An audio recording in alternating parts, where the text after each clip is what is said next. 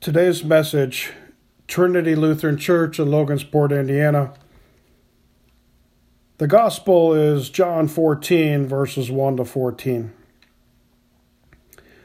Preaching on this gospel, as we have just heard, reminds me that we too are living in troubled times.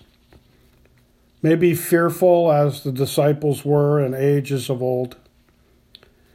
The other thing I've heard also is that people are wishing for the end times to come quickly, for all this to be over, for Jesus to come and claim his final reign.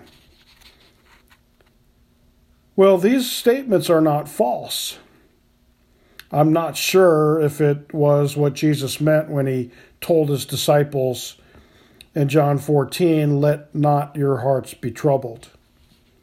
As believers, we always look to the return of Christ with great expectation and anticipation. But a sense of peace, a sense of untroubledness, isn't only a future promise, it is now. It is real. You see, Jesus told his disciples later on in chapter 14, "Peace I leave with you. My peace I give to you." He didn't say, "My peace I will give sometime to you." Now, today. He's promising peace here and now. When I'm filled with anxiety or gut-wrenching worry over something like whether or not bills will be paid or whether I will get or friends or family will get a virus, or how to respond when family relationships get tense and fall apart, or what to do when there doesn't seem to be enough time in the day and some of the most important things just seem to be laid aside and slip through the cracks. It's hard to think of Christ's return as a present comfort. Yet Jesus means for us to look at present troubles and to long for his return simultaneously. And he does not wish that we be immediately removed from these situations. You see, this peace, or this lack of trouble in our hearts, he gives to us so that we can withstand what the world gives. We can withstand the troubles that we endure every day. Yes, the waters are troubled. Our boat seems so small, and the seas are so rough. But it just seems to be part of life. We're troubled by both big things and small things. But Jesus tells us not to let our hearts be troubled. Now, how do we do that? You see, when there is trouble, there is real trouble, and we kind of go into this fight or flight kind of syndrome. And along with that, we see situations that really trouble us, and our hearts are broken, but we're kind of at some sort of either risk for attending to those or at a loss, similarly, for what to do. Well, I came across a few years back 4 ways, and written by Tamara Chamberlain, and she suggests 4 ways to handle troubled hearts. So I took the 4 ways, and I'm trying to apply it now to our situation, maybe to our present day troubles. And so the first one, rely on the Holy Spirit to teach us how to untrouble our hearts. So in John 14, Jesus tells his disciples that he's leaving them. They're frantic. Their hearts are seriously troubled. It's kind of like today when we give a loved one over to our medical professionals and these caring individuals, yet we can't accompany them. We can't literally advocate for them. Well, the Holy Spirit can. The Holy Spirit is. And Jesus said he gives us his peace. What he's meaning, I think, is he gives us the Holy Spirit. The Holy Spirit's there, reminds us of everything that Jesus is about, and to have hope. And so we have this same promise. The Holy Spirit works in our lives, brings peace in the midst of trouble, helps us to mend our hearts when they're broken. And so we need the Holy Spirit. We need the Spirit to teach us peace.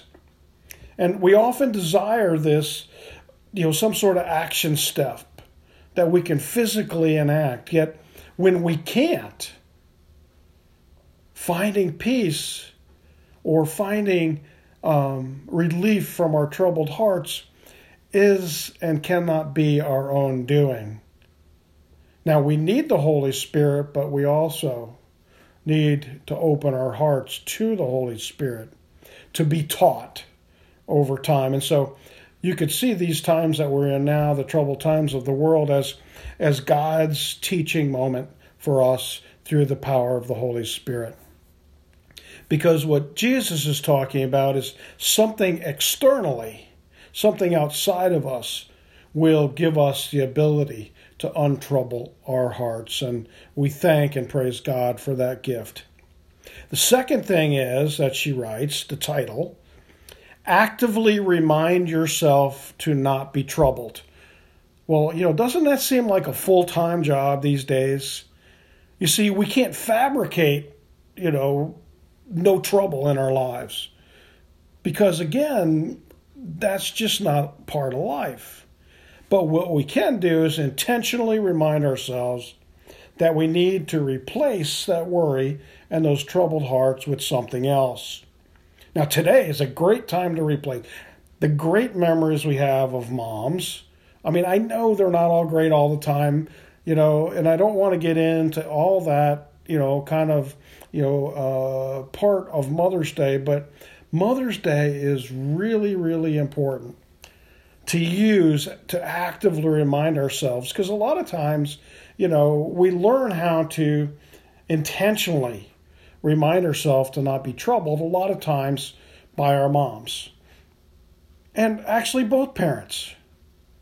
And so use those things, draw on those memories when you saw this, troubled world, and maybe how, the positive things that particularly your moms or your dads or anyone that influenced your life and nurtured you along the way. Think on how that, and how that went in your life.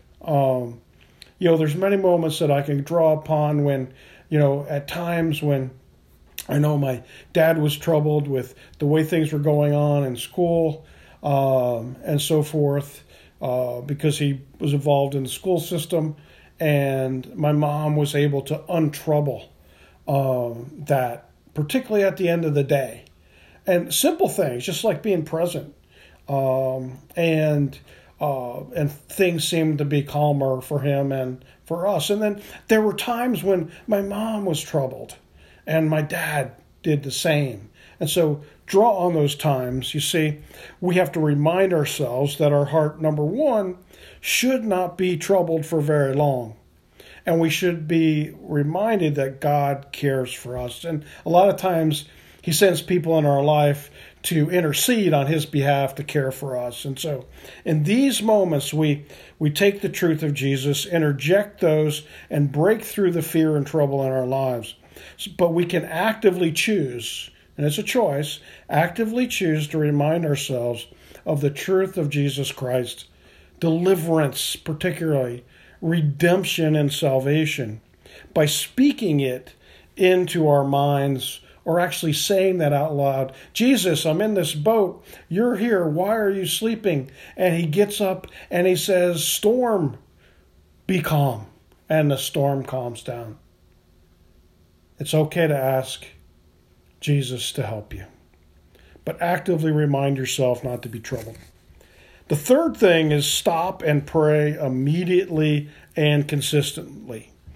We're already doing that. And so, praise and thanksgiving for this moment, which is really a terrible moment, yet I think has thrust us into a really much more active prayer life than we had before. And so we're learning those healthy ways.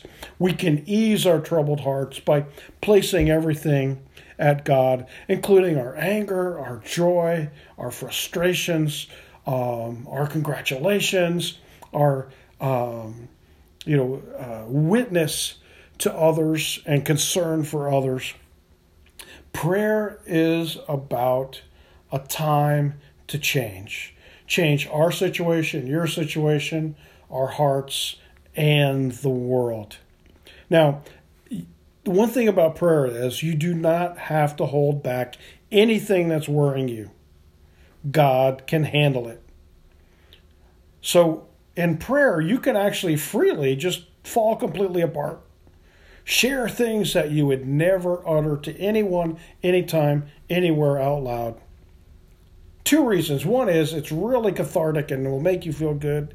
Second reason is God already knows what you're thinking. So don't hold anything back. He wants you to put all your burdens at his feet and actually share them, verbalize them. You don't know how healthy that is until you try it, so try it. And I always knew that the idea of praying would continually rise in our life, and particularly when the rest of life kind of goes crazy. So pray as often as you need to, wherever you are. Even if you're in your car. I mean, we're about to have hands-free cell phone requirements in Indiana on July 1st. You've never needed a vehicle like a mobile phone to talk to God. It's always been hands-free, so think about that. The fourth thing is Holy Scripture. Use Holy Scripture to remind you of the promises of God. We believe the Bible is the true word, the inspired word of God. It shows us everywhere Christ, and we should consult it. We should read it. We should study it often. You see, disciples study the Bible daily. See, we know probably general truths of the Bible. God will provide our daily bread. God will be present. God will take care of us and protect us. We should actually know how God promises and why God promises to care for us and provide for us. A classic example, but it's really true. Every time you see a rainbow in the sky, or printed anywhere, but particularly God's rainbow in the sky, that is a sign that he gave to Noah and all God's people. That sign proves God's promises. You see, our greatest defense is a Holy Scripture offense. Our greatest defense against the worries and troubles of today are a Holy Scripture offense. See, it's through the Word of God that we renew our minds. We replace these negative thoughts that are feeding our troubled hearts and any of the falsehoods of misinformation, and we go directly to God. The Word of God has power in your life and mine. For that power to be active and activated, we actually have to know the Word of God. And I know this seems to kind of liken back to school or maybe to confirmation class, but it doesn't hurt to try memorizing a few verses and speaking them out loud. You see, in the moments of trouble and worry, you'll be ready to renew your heart by speaking Scripture by yourself to yourself. Jesus did that when he was in the wilderness for 40 days. famished, near starvation, he could still draw upon the Word of God to impress on the devil who was tempting him and trying to trouble his heart with Holy Scripture. And then one last thing. Jesus never intends for our hearts to be worried or troubled. You see, trouble and worry are part of life, yes, but Jesus knows and wants us to be healthy. So it's not productive or faithful to be in a troubled heart place for very long, if at all.